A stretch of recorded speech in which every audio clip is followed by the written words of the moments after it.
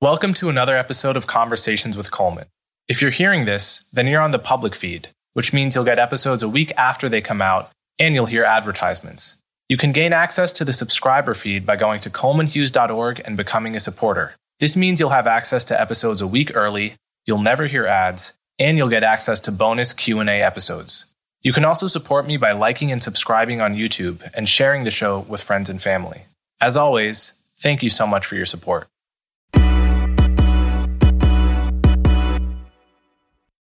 Today's guest is Bryan Caplan. Bryan is an economist at George Mason University, a research fellow at the Mercatus Center, and a New York Times best-selling author.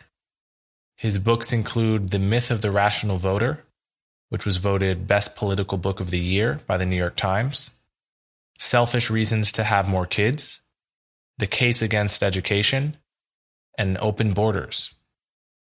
Bryan also blogs for EconLog, which I read regularly and highly recommend. He's been published in the New York Times, the Washington Post, Wall Street Journal, Time Magazine, Newsweek, The Atlantic, The American Economic Review, and many more. He's also appeared on ABC, BBC, Fox News, MSNBC, and C-SPAN. This episode focuses on his argument for open borders, which I find very compelling. Before you dismiss it as crazy, utopian, or naive, just listen to Bryan's full account of it. And read the book. Whether or not I agree with his conclusions, Bryan is one of the most careful thinkers I've had the pleasure of speaking with, so he's always worth listening to. This conversation happened way back in March or April, before I overhauled my audio setup, so please do forgive the poor audio quality. As always, thank you so much for supporting my work. I can't tell you how much it means to have all of your support. So without further ado, Bryan Caplan. I first discovered you, I think, 2 years ago when I was a sophomore at Columbia University. I came across an article in The Atlantic arguing using fairly solid common sense and rational argument and confirming a lot of sort of common sense notions that I had about my own education, which is that most of the stuff I was learning wasn't contributing directly or really in any way to my productivity. Most of what I was learning, I was going to forget. And that was also true of everyone around me. And yet there was this deep-seated idea that you're not supposed to question, that the purpose of school is to become smarter. So can you give a summary of your thesis in that book and the kinds of evidence that you marshaled? Sure. So let's just focus on what you started with. When you actually sit in a classroom, if you really think about it critically, most of the time it seems like what you're learning, you're never going to need to know in the future. And in fact, you're probably going to forget what you learned soon after the final exam. So then the question is, what is the point? One possibility is this is just wrong. But in my book, The Case Against Education, I go over evidence on how much adults actually know. And what's quite clear is that for most of the subjects you study in school, either you never learned it or you forgot it. It's hard to tell which of the two happened, probably a combination of both. But when you go and test test adults on subjects that they study for years in school, their knowledge is usually just so bad that it's clear that, again, they either never learned it or they forgot it. Then finally, there's this question that, well, maybe you've forgotten everything we can measure, but there's something awesome that still happened that we can't measure. This is the idea that almost every teacher sells you on, well, it's not that you're going to remember what I told you, but I taught you how to think. I taught thinking skills, critical thinking, or I actually made you smarter. And then in my book, I go over the evidence on these, and I say that while this sounds good, there is a whole field called educational psychology that has tried to measure these subtle indirect effects. They're very sympathetic to the idea. They want to find the effects, but after 100 years of research, they've really had a lot of trouble finding them. So I come away saying that actually the simple story that you aren't learning very much, that you're going to forget it, and that it's not going to have some magical hidden benefits, put all that together, and that's probably the truth. Yeah, and then so what is the point of education. Yeah, so there is this puzzle. If that's true, how come education seems to help people's careers so much? How come it seems to open up so many doors to better occupations, to higher pay, to that kind of thing? And my story there, not original to me, but I think, flesh it out more than anyone else does, is to say that the main reason school pays is that you're getting a stamp on your forehead. You are, as we say, you're signaling, you're showing off to impress employers. And by doing this, you do actually successfully increase your pay and open up doors for yourself. But it's not because you learned a lot of useful skills in school. The main reason is just that you persuaded or convinced employers of what were your original traits, right? Basically you are selling people on these skills that you already had rather than really acquiring them in school. Of course, it's not that you don't acquire any skills at all, but just not that many. And part of your argument is that the reason we can't substitute school for an IQ test is because the length of school, precisely the fact that it's 4 years, and it suggests that what the stamp on your forehead is saying is not just that you're smart, but that you're hardworking and willing to take orders or something like that, right? Yeah, absolutely. So yes, there's this puzzle. Why does it have to take 4 years? Why can't you just give an IQ test and then skip straight to Goldman Sachs? And what I say is that school is not just showing that you're smart, it's showing a package of traits. So, in the book, I ask people, what do you think about a person that you meet when they're super smart, but they dropped out of high school, right? And almost everyone has an immediate answer, like, well, yeah, like they're really lazy or they're just an extreme nonconformist. And I say, yeah, and employers don't want those things. Mm-hmm. And I put a lot of weight, especially on the nonconformity aspect, or the conformity aspect of going to school, and as a way of showing that you're willing to follow orders and go with the team. Because here's the thing. Suppose someone comes up with a radical new way of showing how conformist you are. What do you think about the first person who says, oh, I want to do the radical new way of showing how conformist I am? The answer is that person sounds like a nonconformist. So I say really are in this catch-22 where if you want to come up with a new way of showing conformity, it actually shows nonconformity. And this tends to sustain systems like this for a very long time, which isn't to say that it's impossible for them to change. But there's a reason why we keep wearing suits decade after decade. There's a reason why schools still look very much the way they did hundreds of years ago. And that is that if you're showing conformity, the best way of doing it is just to stick with the way we've always done it. So here's a question. Why is medical school longer in America than in many other places? And what are the implications for your argument on that? Yeah, so part of the reason is just medical licensing. So you can't just go straight from high school to medical school and in the United States. You wouldn't be allowed to. And you can't obviously practice medicine without a license. You'll be put in jail for that. So that's lurking in the background, and important to remember that. But yes, it is striking that in the UK, for example, you do go straight from high school to medical school, right? So why can't we do that here? And again, there's the problem of licensing aside of in a society where that's abnormal, then the person that wants to do that raises concern. And you're like, well, what's up with this guy that thinks he's going to go straight from high school to medical school when everybody else does it a different way? Right. So I would say even without the licensing, I think there would be a serious problem there, although I think there would be at least somewhat more flexibility.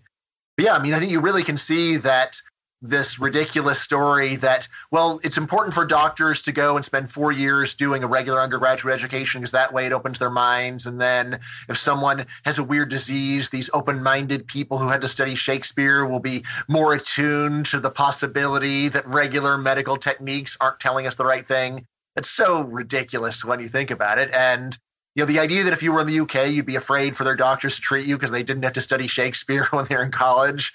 Come on. Yeah. So with the medical school, at least in America, it seems like society is clearly paying a price for our backwards laws. But overall, your story about higher education being mostly about signaling rather than making people, putting knowledge into people or making people more intelligent. We're training them to do a job. Right. Is that a deadweight loss for society, or is it fulfilling a necessary and useful purpose? Right. So here's the thing. Government at all levels very heavily subsidizes the status quo. which makes me think it's very likely that there are much cheaper ways of doing this. So, yeah, so, there is a very large deadweight cost of people could be starting their real life at a much earlier age. And that means that both the time that people spend in school, but also all of the money that they're putting into the resources could have been saved, at least a lot of it. To me, the most compelling evidence of this is that we do have data on the amount of education that people in different jobs have had over time. And what we can see is that there's been really high credential inflation over the past 80 years or so. This means is that for the same job that your parents or grandparents could have gotten with a high school degree, you often now need a college degree. For the same job that you used to be able to do with a college degree, you now need a graduate degree. Now, of course, you could say, well, maybe the job is harder and being a secretary now is more intellectually demanding than being a secretary 50 years ago. But what I say there is that the people that do these numbers are conscious of these problems. And what they say is there are some jobs that are more cognitively demanding than in the past. There's others that are actually easier, like being a waiter. And yet now we do see a lot of waiters with college degrees, which would have seemed insane in 1950, right? And is it that being a waiter is so much more intellectually demanding than the past? No. What's going on is that now we just have a much more educated population. So if you're running a fancy restaurant and you want to get your more elite people that are serving the customers, you just raise the bar because you can. Right? There's now so many people with college degrees that that you can safely say, well, you need a college degree for this job. And it does make sense because you are selecting the higher quality workers. But you could have gotten the higher quality workers in 1950 by saying you only need a high school degree.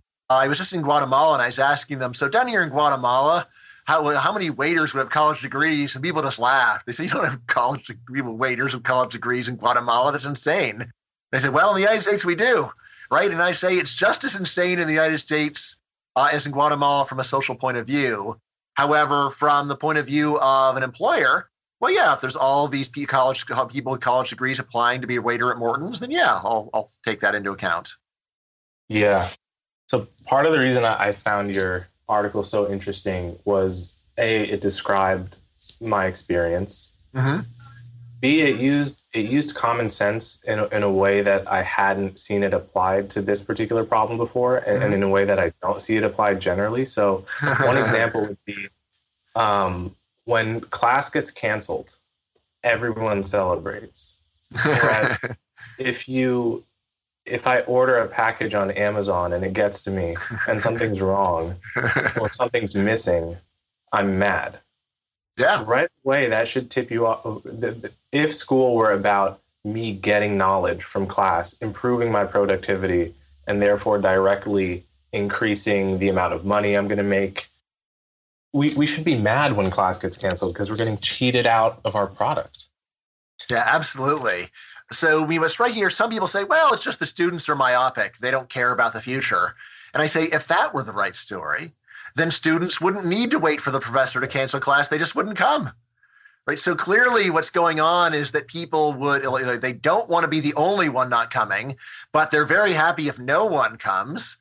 And that says, aha, so what you're really looking to get out of this is the grade, not the learning, which you actually probably correctly think you don't really need later on. But the grade, on the other hand, is something that employers might use to make your life better or worse. Yeah. So why is this line of thinking at least slightly taboo? It seems to me, it's not insanely taboo, but it just seems one is a little bit of a party pooper if one brings up your thesis at like the typical lunch table I've found. Yeah. So there's a lot of things going on, but what I talk about most in the book is there's something that psychologists call social desirability bias. Social desirability bias. It's a fancy name for something that we're all aware of, which is when the truth sounds bad, people lie. They avoid saying it, right? And often they even convince themselves into thinking that the unpleasant truth is actually wrong, right? And you can see this for things as simple as, am I fat, right? What is the correct answer to am I fat? It's like, no, of course not. You look great. Everything's fine. Now, sometimes you're not fat and what they're saying is true, but sometimes you do have a problem with your weight, but people still don't want to level with you. It just sounds bad. And education is one of these sacred things where you're supposed to say that it's wonderful. You're supposed to say that it benefits every child. It's the most important thing in the world. And when you say otherwise, then it just sounds bad, right? And I know this. Right. And you like to think about what a politician would say if he wants to get elected. He wouldn't say what I'm saying. He would go and say, education is the most important thing for every American child. Every American child deserves the absolute very best education, sir. All right. Ladies and gentlemen. All right. So that's the kind of thing that someone that wants to win over an audience would say. Right. But, it's the same thing with, every preacher of every religion saying their religion's the true religion. And like, they can't all be right. So obviously there's something fishy going on. Yeah. Right. So I think that's a lot of it. A lot of it is just that it sounds bad. And as to why it sounds so bad to say this, why does it sound bad to say our society would be better off if people could start adult life at an earlier age? So, some of it is just that, look, there's a lot of nice people trying their best. And, every time people have told me, it's not, there's this myth that teachers are nice. So I say, look, that's not a myth. Teachers are nice. Very obviously like preschool teachers, elementary school teachers, those people aren't nice. Come on. Like, who is nice if kindergarten teachers aren't nice? They're very sweet, kindly people, but they're not that logical. They're not just the facts, Joe Friday kind of people, right? And I say, the way that we figure out the world isn't by being nice. It's by having that just the facts attitude. And yet, when you go and say something that hurts the feelings and reduces the status of very nice people, you just sound bad. So, like in presenting it, I always try to be cheerful about it, and especially just try to say, all right, look, let's not worry so much about what you're supposed to think. What did you really see?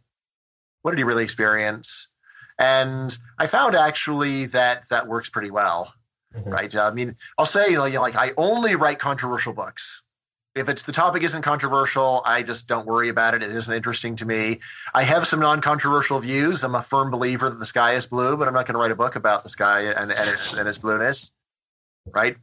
So anyway, I only do controversial books, but out of all my topics, this one is actually the easiest sell to a random audience. Mm-hmm. Yeah. So let's talk about some of those other controversial books. I have read Open Borders, which is a very unique book because it's a graphic nonfiction book, which is to say it's illustrated like a comic book. Yeah. But the level of argument is more or less precisely what you would get in a standard nonfiction book for a general audience. Mm-hmm. And it works really well in the case of Open Borders. When I first heard about it, I thought, there's no way that this can work. If this works, there would be more of this. But I came out of it thinking every book should be like this. So awesome. How did you get that idea? I love you too, Coleman. So here's the thing: is I never read comic books when I was a kid. It just cost too much money. It was too hard to get to them. Library only had a couple of dog-eared copies of Doctor Strange out of order. But it's after I became professor that I had some money. I started buying a lot of these books, and I found out that there is this whole subgenre of nonfiction graphic novels, and some of them are fantastic works of, some fantastic educational works. So my very favorite example is The Cartoon History of the Universe by Larry Gonick. In 5 volumes, he just does exactly what he advertises. He gives the history of the world from the Big Bang up to the Iraq War. And what I noticed is for any area of history that I knew well, he was extremely factually accurate, but he managed to just convey a lot more information in a much shorter amount of time, and also made it much more entertaining so that you were more likely to really finish the book. So saying, hey, if I can go and try this, I can convey a lot more information per minute, and I can get a lot more minutes of people's time because it's more fun and they're enjoying themselves. So anyway, I spent a lot of years as a consumer of these works trying to figure out what they had done in order to make the book good. And then I said, okay, I'm going to try doing this myself. Now, I can't actually draw, so I shopped around for an artist, and I was really fortunate. I got my number one choice in the universe, Zach Wienersmith, who's, if you don't know the name, you probably have seen his cartoons because they're so widely shared on social media. He does this cartoon strip every day called Saturday Morning Breakfast Cereal. So anyway, I managed to talk him into being my illustrator, and I'm kind of a control freak, so I very closely storyboarded the book using Google Images and notes. And then we work really closely together so that, I give him a draft, or he give me a draft, and I'd say I want a little bit more like this. And then we go back and forth. Anyway, so the final book, to my mind, it really looks just the way that I wanted it to look. Mm-hmm. But then, like I said, the point of this is not to dumb down the subject. It's not just to say it's only a comic book, so I can say whatever I want. I don't have to be careful. I don't have to be fair. I tried to keep it at a very high intellectual level, but just to use the combination of words and pictures, and that old adage, a picture's worth 1,000 words, if you choose it well, to get through a lot of information in a couple of hours' time, and also just keep people reading, right? And on top of this, I think I was able to just get a much broader audience. So there's a lot of people that would not want to read a nonfiction book on immigration, but they'll read this graphic novel. And especially, I was really happy that I was able to get kids reading the book. So not even just teenagers. I was able to get kids in elementary school reading it. And I don't think they understand everything that I said, but I think they understood a lot. So, like my daughter, when, she was 5 when I was working on it, it's the only thing I've ever been writing where she was reading over my shoulder. Right. And I said, hey, maybe I've got something here. And I know, we were just in the Caribbean and she saw some very extreme poverty there. And I wasn't even around. And she was asking my wife, are these people that might like to come to the United States, but they're not allowed to? And, my wife was saying, yeah, that's really what it is. So my daughter was able to pick this up all on her own, that, we go to another country and you see people that really probably would like to move, or at least would like to have the option. A lot of them probably would, but they're not allowed to because it's illegal.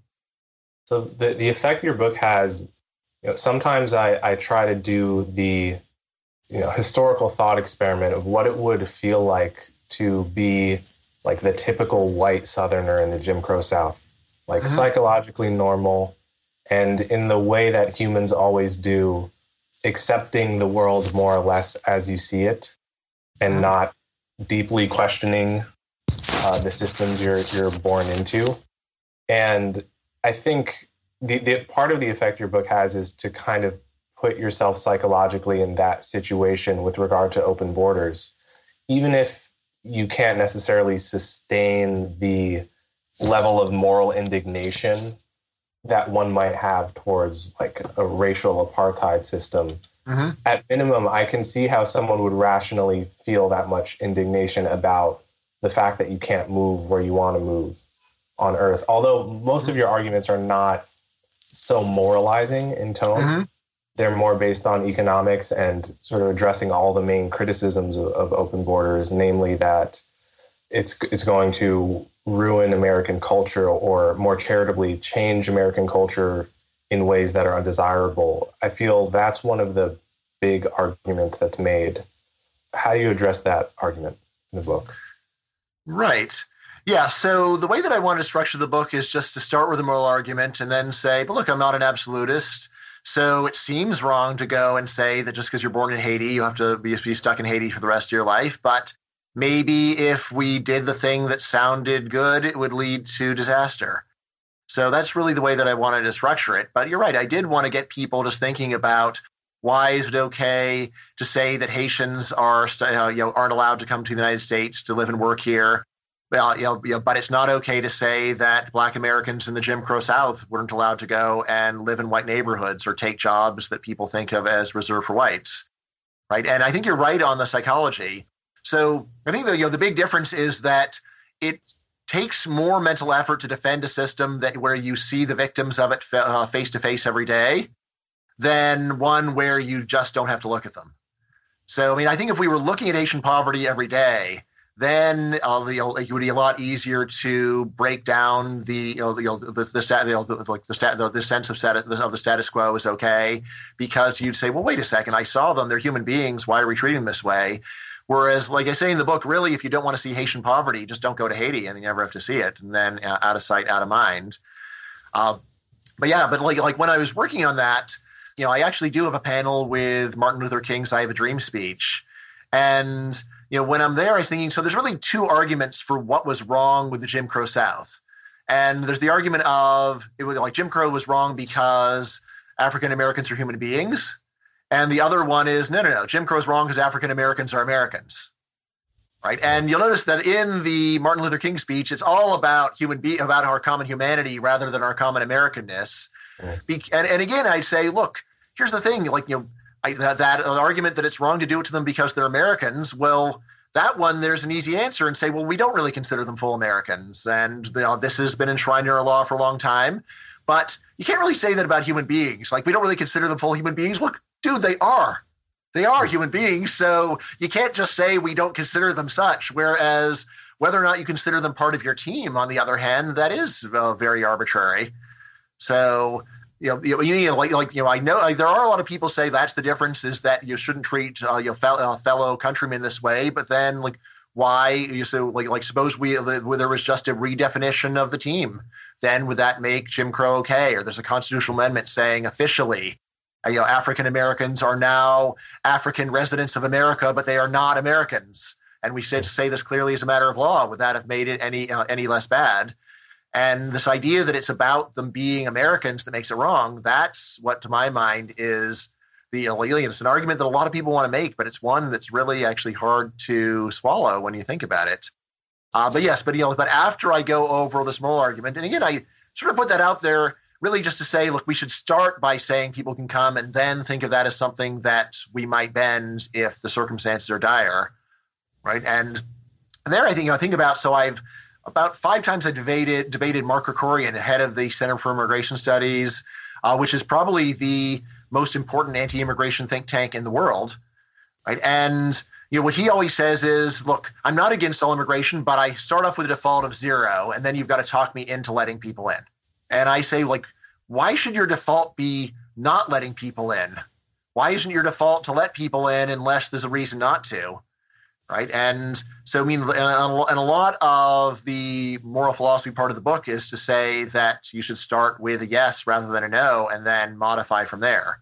Then most of the book, as you say, doesn't like it's not really about moralizing. It's about saying, all right, well, there are these concerns that people have named to say, well, it may seem the right thing to do to let Haitians in, but here's why we really shouldn't.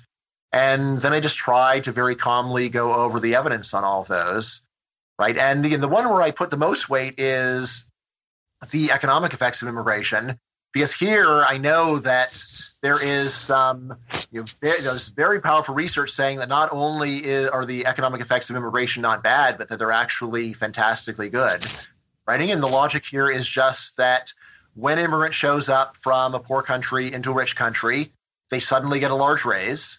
Basic economics says there's one reason why they're getting that large raise, and that's they're much more productive in a rich country than a poor country. And that means that when you trap human talent in poor countries, you aren't just impoverishing the would-be immigrants, you're also impoverishing all the customers that would have bought that stuff, right? And when you do the math on how much harm immigration restrictions are doing, the number is astronomical, because there's a whole lot of people want to come. Probably at least 1 billion people would like to move for work. And when they do come, this multiplies their productivity manyfold.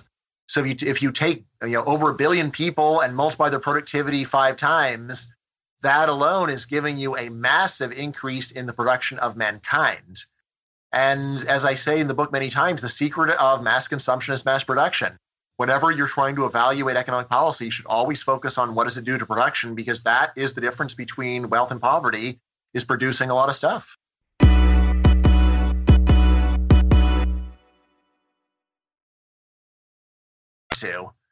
Right. And so, and a lot of the moral philosophy part of the book is to say that you should start with a yes rather than a no, and then modify from there.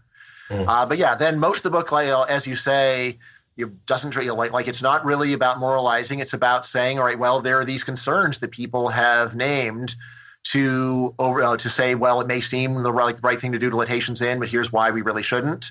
And then I just try to very calmly go over the evidence on all of those, right? And again, the one where I put the most weight is the economic effects of immigration, because here I know that there is there's very powerful research saying that not only are the economic effects of immigration not bad, but that they're actually fantastically good, right? And again, the logic here is just that when an immigrant shows up from a poor country into a rich country, they suddenly get a large raise. Basic economics says there's one reason why they're getting that large raise, and that's they're much more productive in a rich country than a poor country. And that means that when you trap human talent in poor countries, you aren't just impoverishing the would-be immigrants, you're also impoverishing all the customers that would have bought that stuff, right? And when you do the math on how much harm immigration restrictions are doing, the number is astronomical because there's a whole lot of people want to come. Probably at least 1 billion people would like to move for work. And when they do come, this multiplies their productivity manyfold. So if you take over 1 billion people and multiply their productivity 5 times, that alone is giving you a massive increase in the production of mankind. And as I say in the book many times, the secret of mass consumption is mass production. Whenever you're trying to evaluate economic policy, you should always focus on what does it do to production, because that is the difference between wealth and poverty, is producing a lot of stuff.